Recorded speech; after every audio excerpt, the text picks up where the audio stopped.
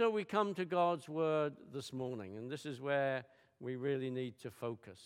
And I'm going to be really open and honest with you in every way. I'm never not that, I don't think, but going to be really open. There is a hardness in this Word this morning, as well as a challenge and a softness.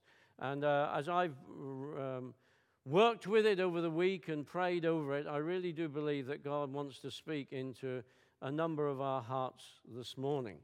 And I want to just read you the first part of the passage. For whatever reason, Alan began halfway through the passage, and I just want to read to you the first few verses because they are important within the context of what is going on here. So it actually is 1 Peter chapter 5, and I'm just going to read up to verse 5 because I believe that's where Alan picked up.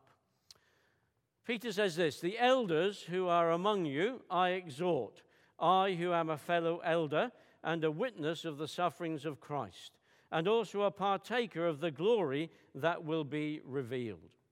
Shepherd the flock of God which is among you, serving as overseers, not by constraint but willingly, not for dishonest gain but eagerly, nor as being lords over those entrusted to you, but being examples to the flock.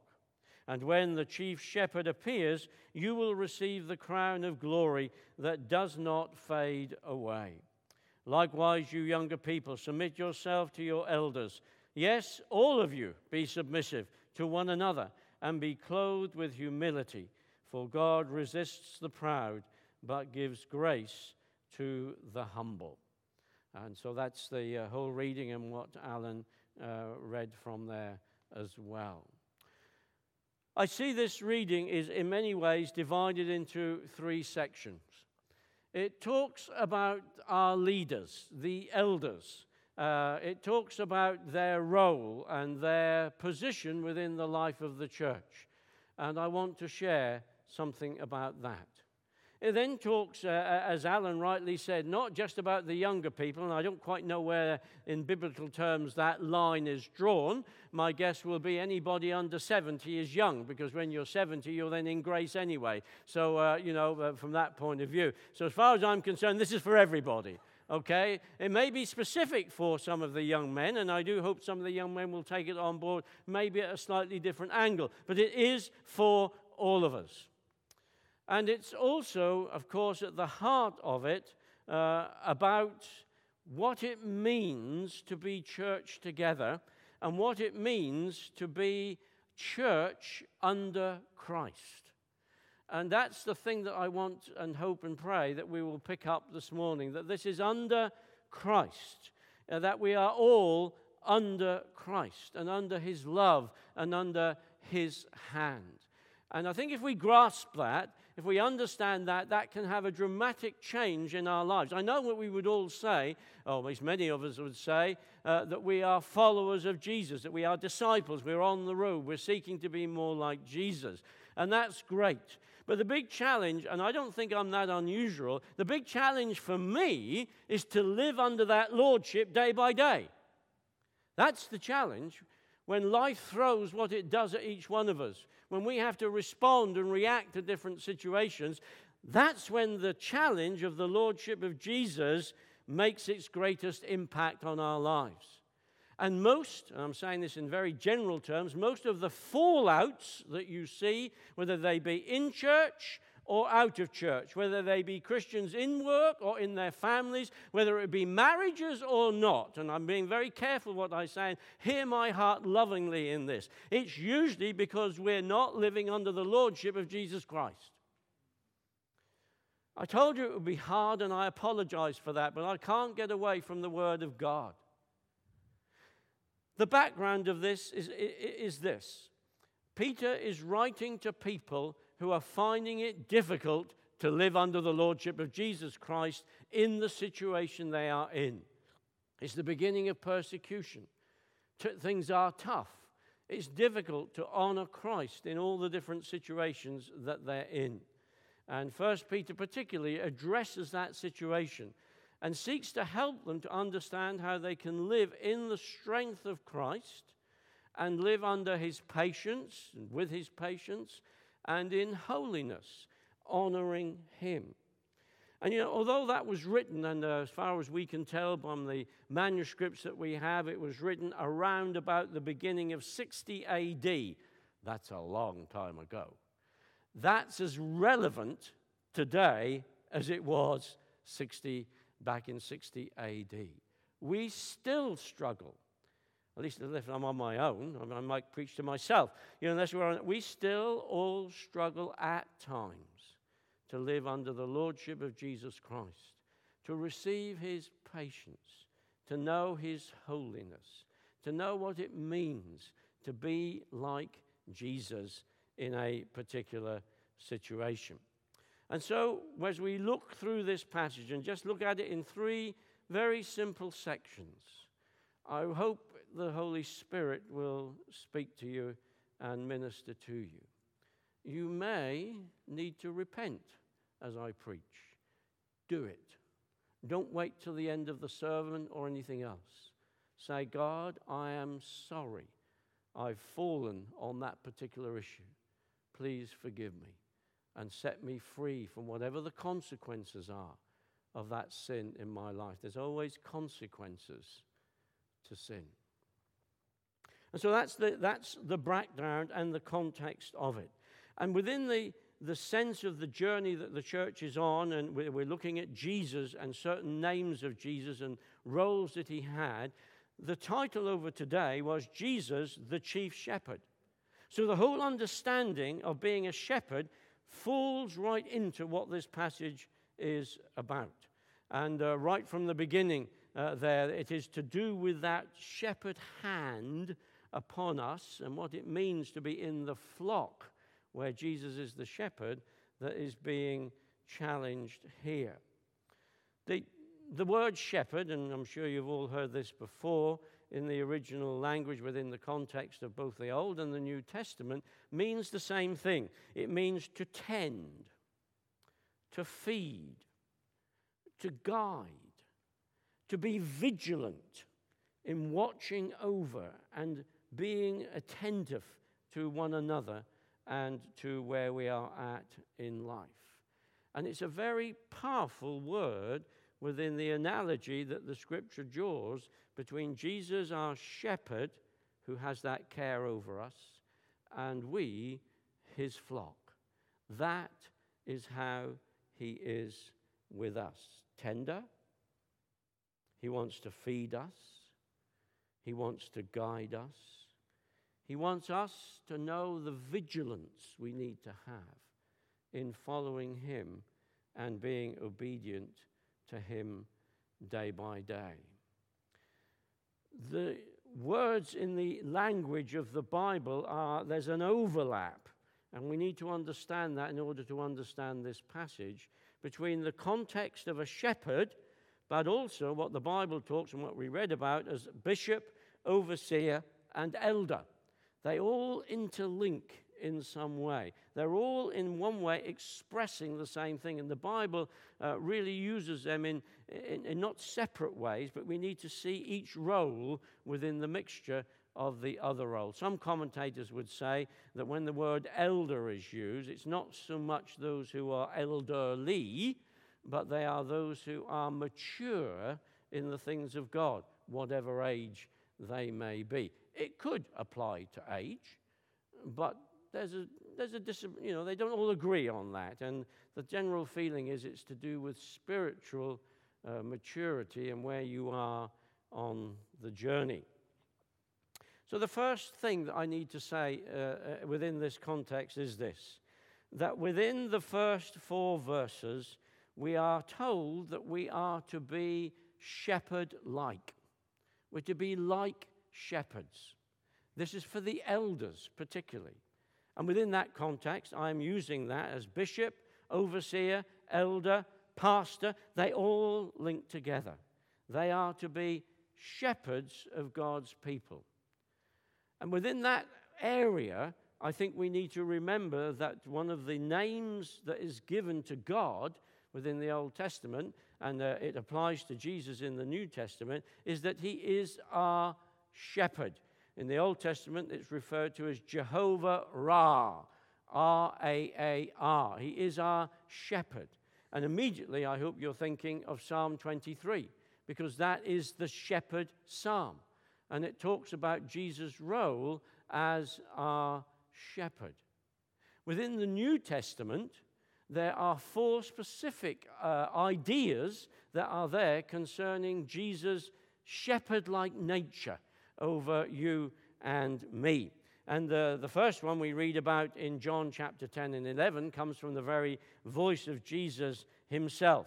He is our good shepherd. I am the good shepherd. And the general understanding is this, that the good shepherd lays down his life for the sheep. It's all to do with his role in redemption. That he actually went to the cross for all of us and for all in mankind. He went to the cross that all who ever believe in him might be saved and become truly children of God. But let me tell you something. I lived for 26 years believing he died for everyone, but never heard in my ears that he died for me. What a difference.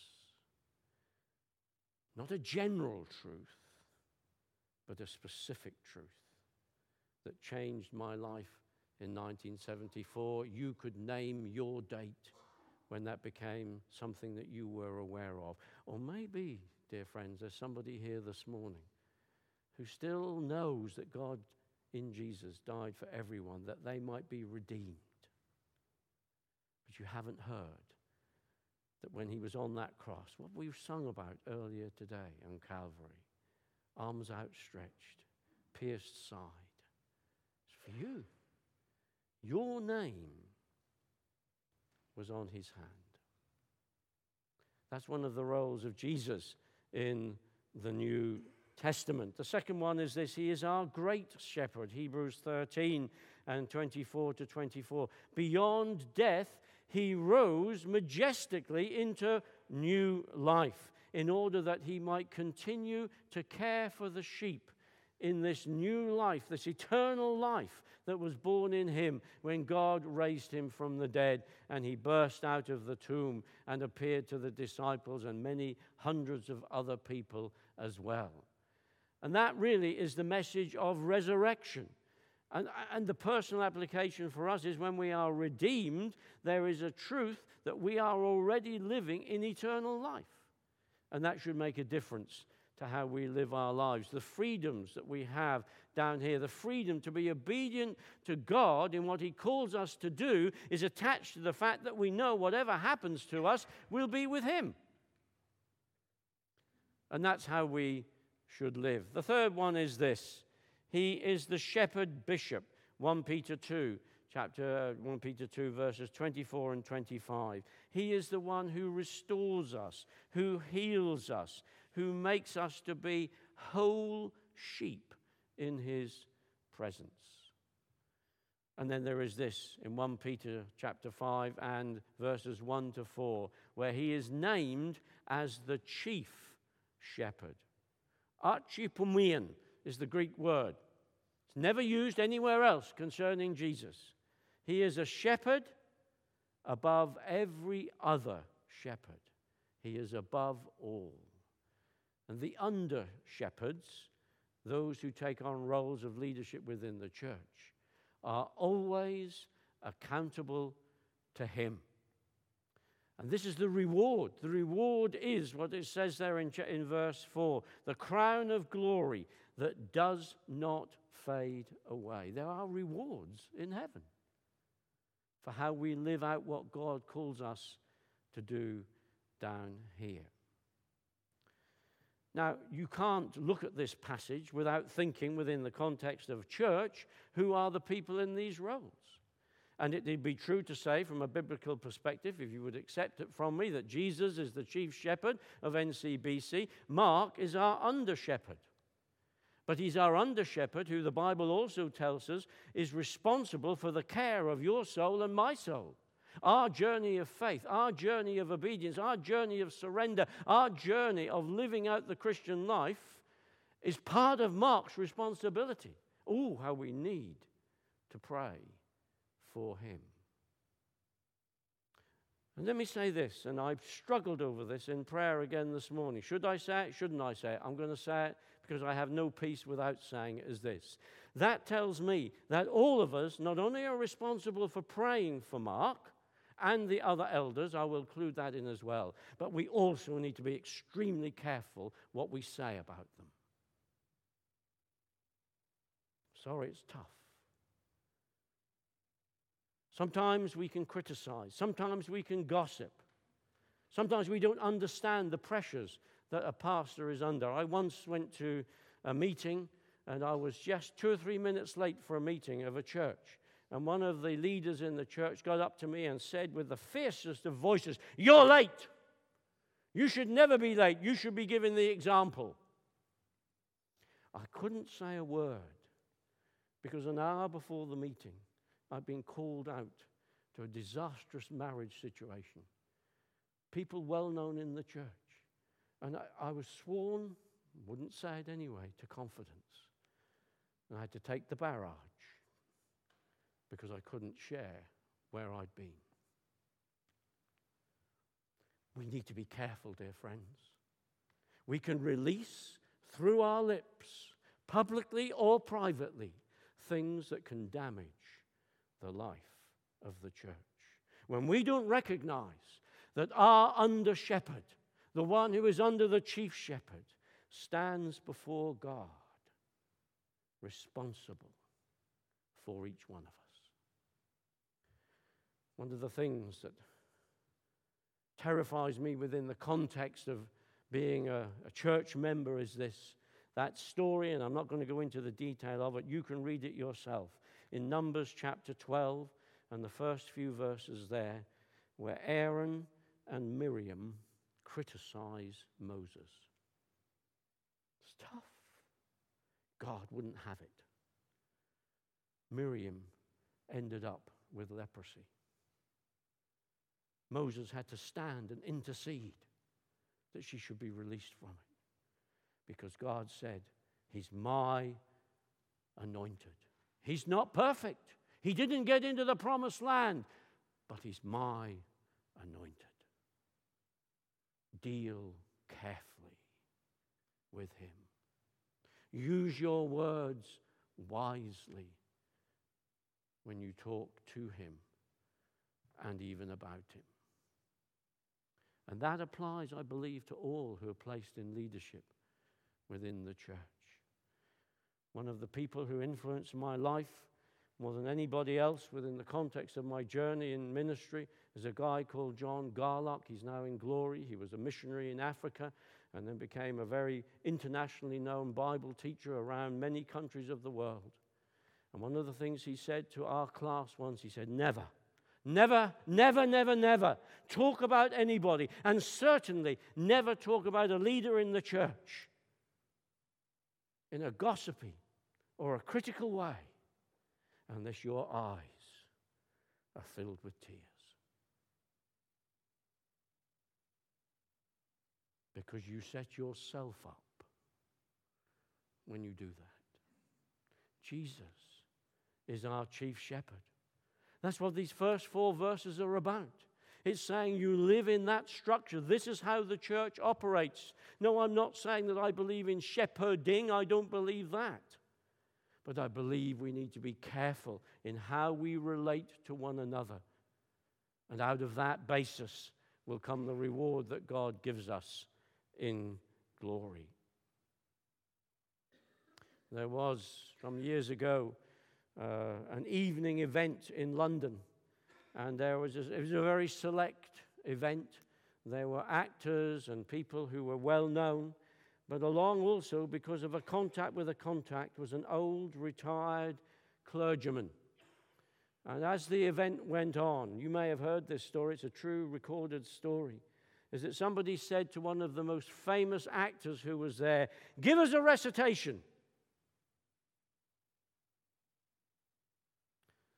And this actor said, "Well, I'm not prepared, but I'll give a recitation."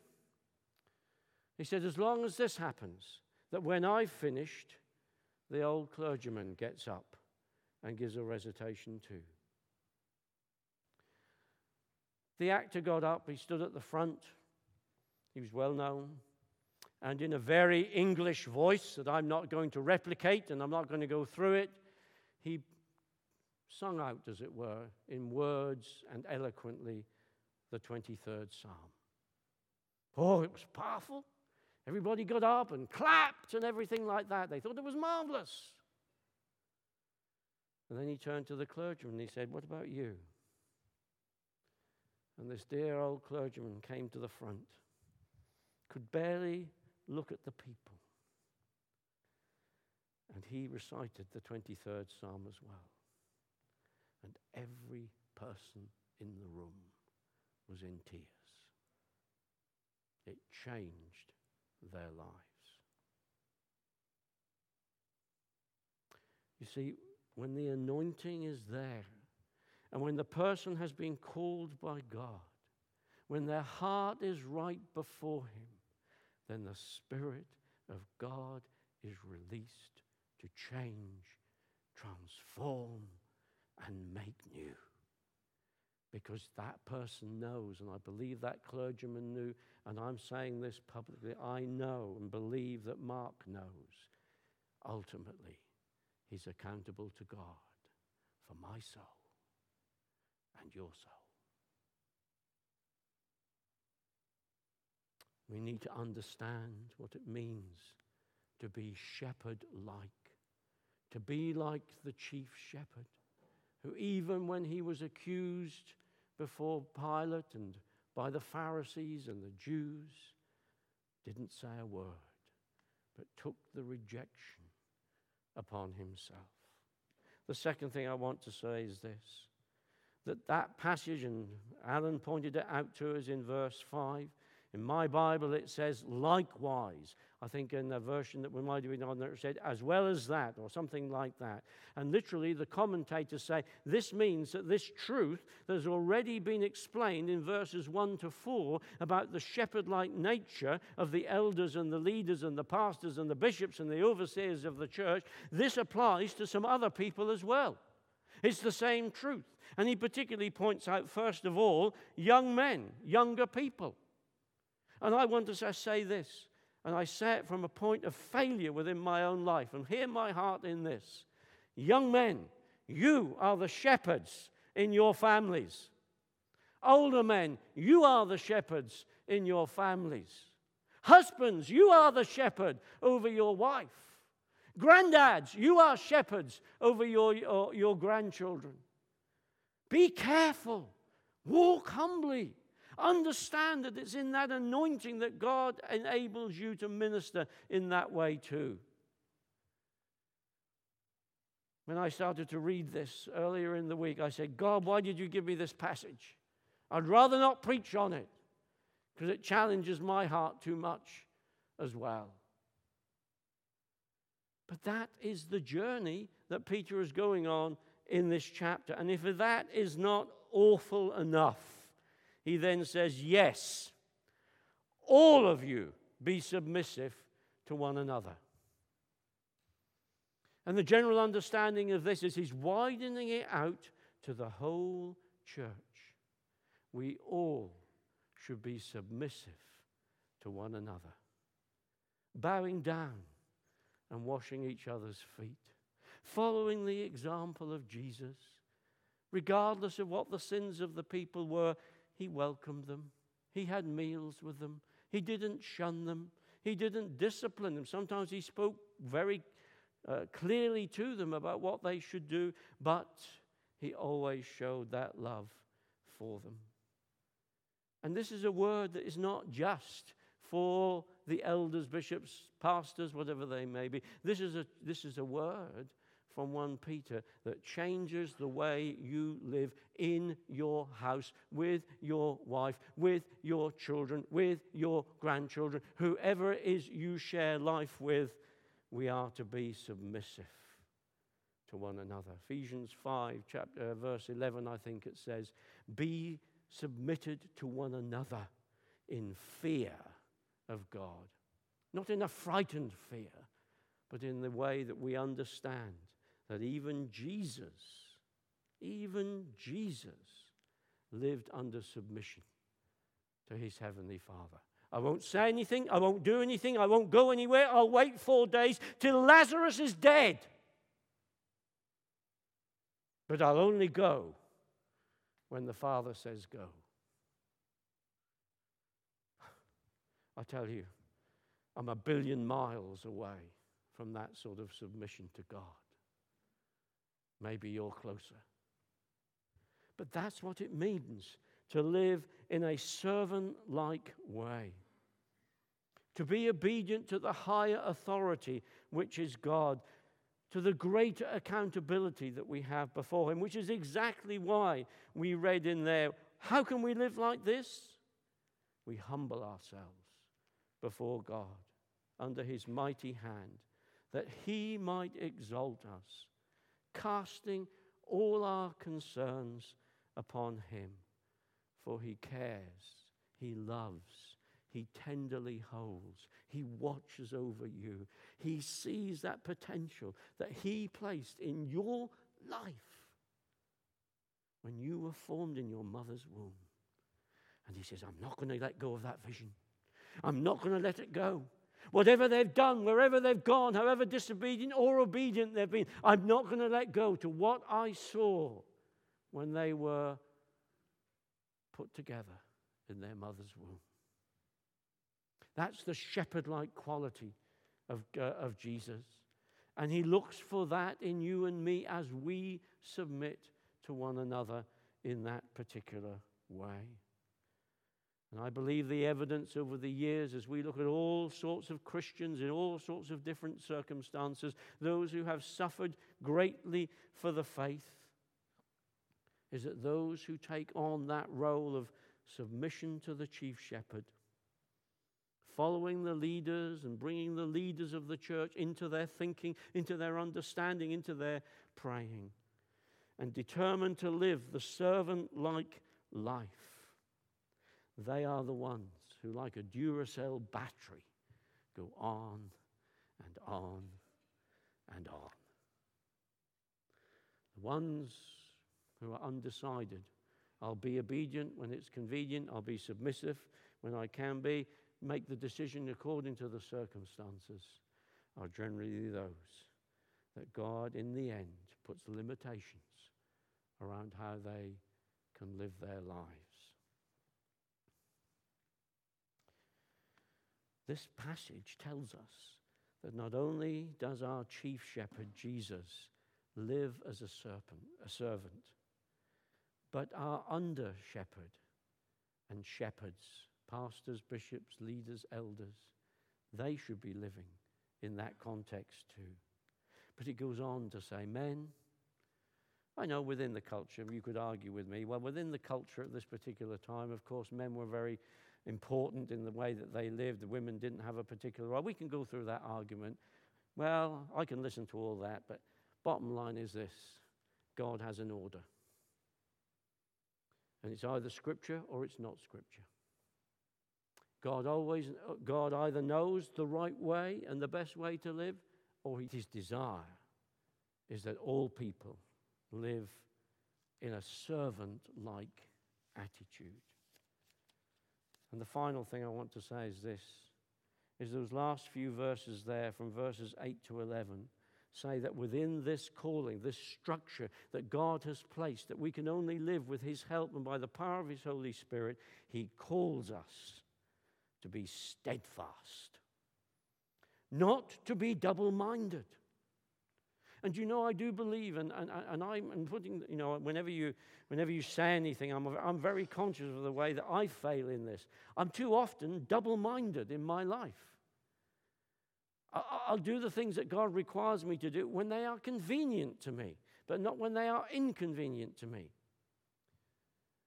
But it's quite clear within the context of those last few verses there that the enemy, we have an enemy.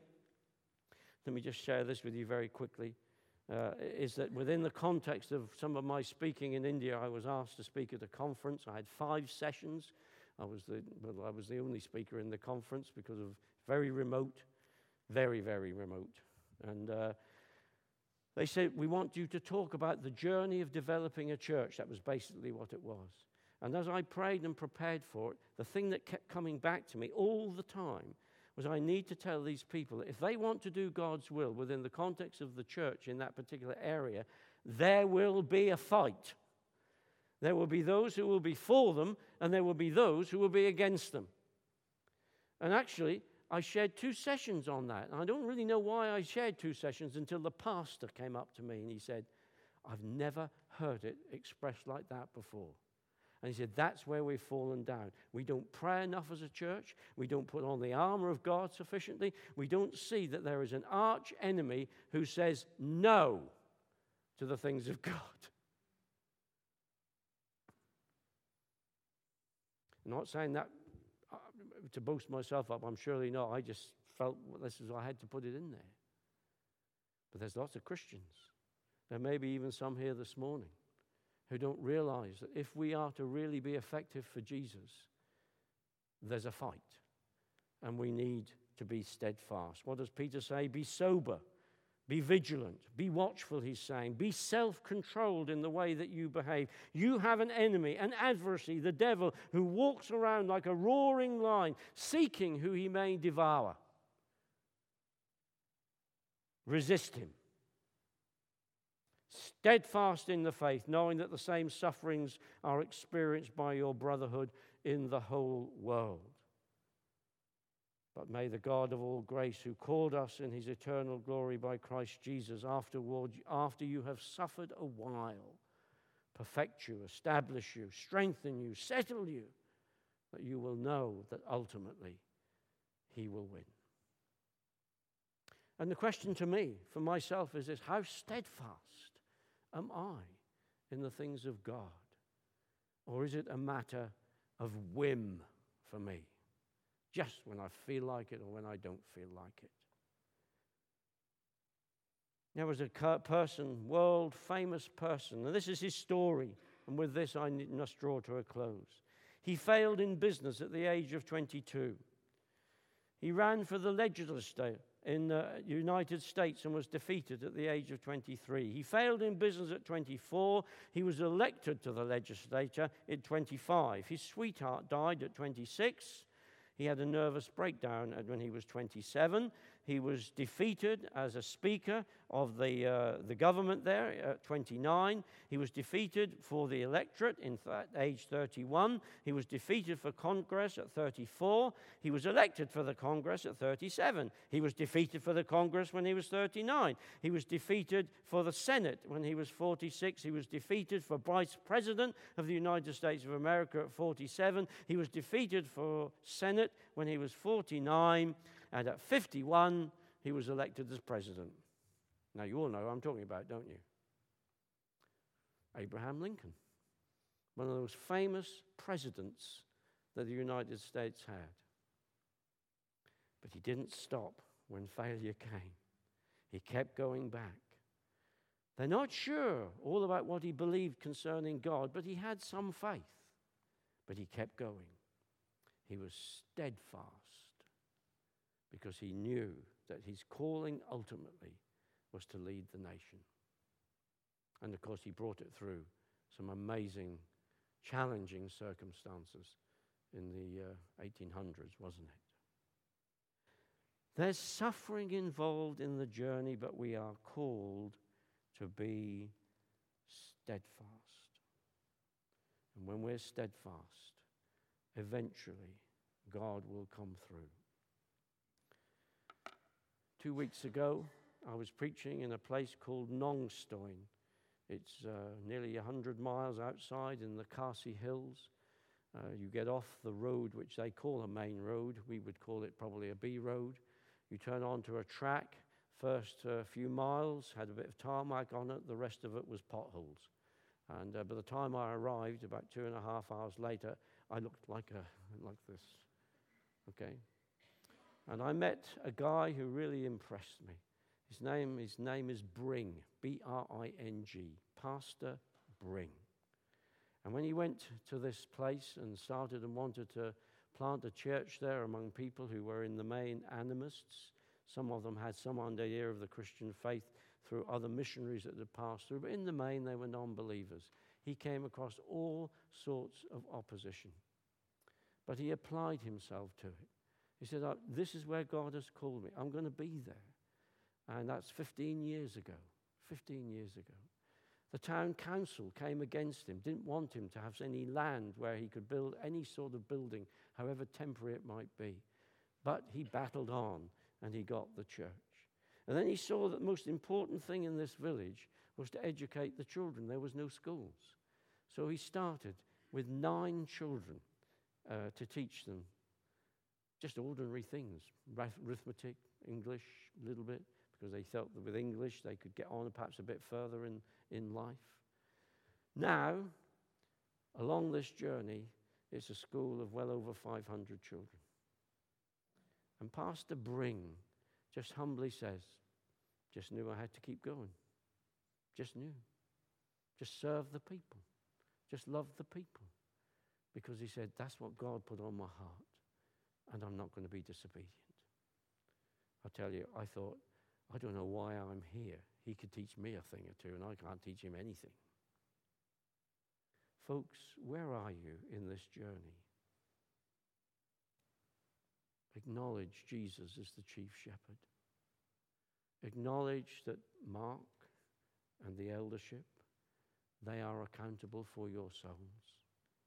Be careful how you handle them. Remember that we are to be in submission to one another, to serve into our homes and into our families and into whatever circumstances God places us. And remember, don't give up when it gets tough. The shepherd never leaves the sheep. He lays across where the gate would be to protect them, watch over them, and lead them out to the fresh pasture where they might be fed and built up. Wow. I wonder how different any church would be if we even understood just a small fraction of what that meant to live in that way. I'm just inviting you within the context of NCBC. Let's make that a bigger goal in our lives. To be the flock who have the shepherds and to live under that relationship with them and amongst one another. That we humbly submit ourselves to God and allow him to do his work amongst us.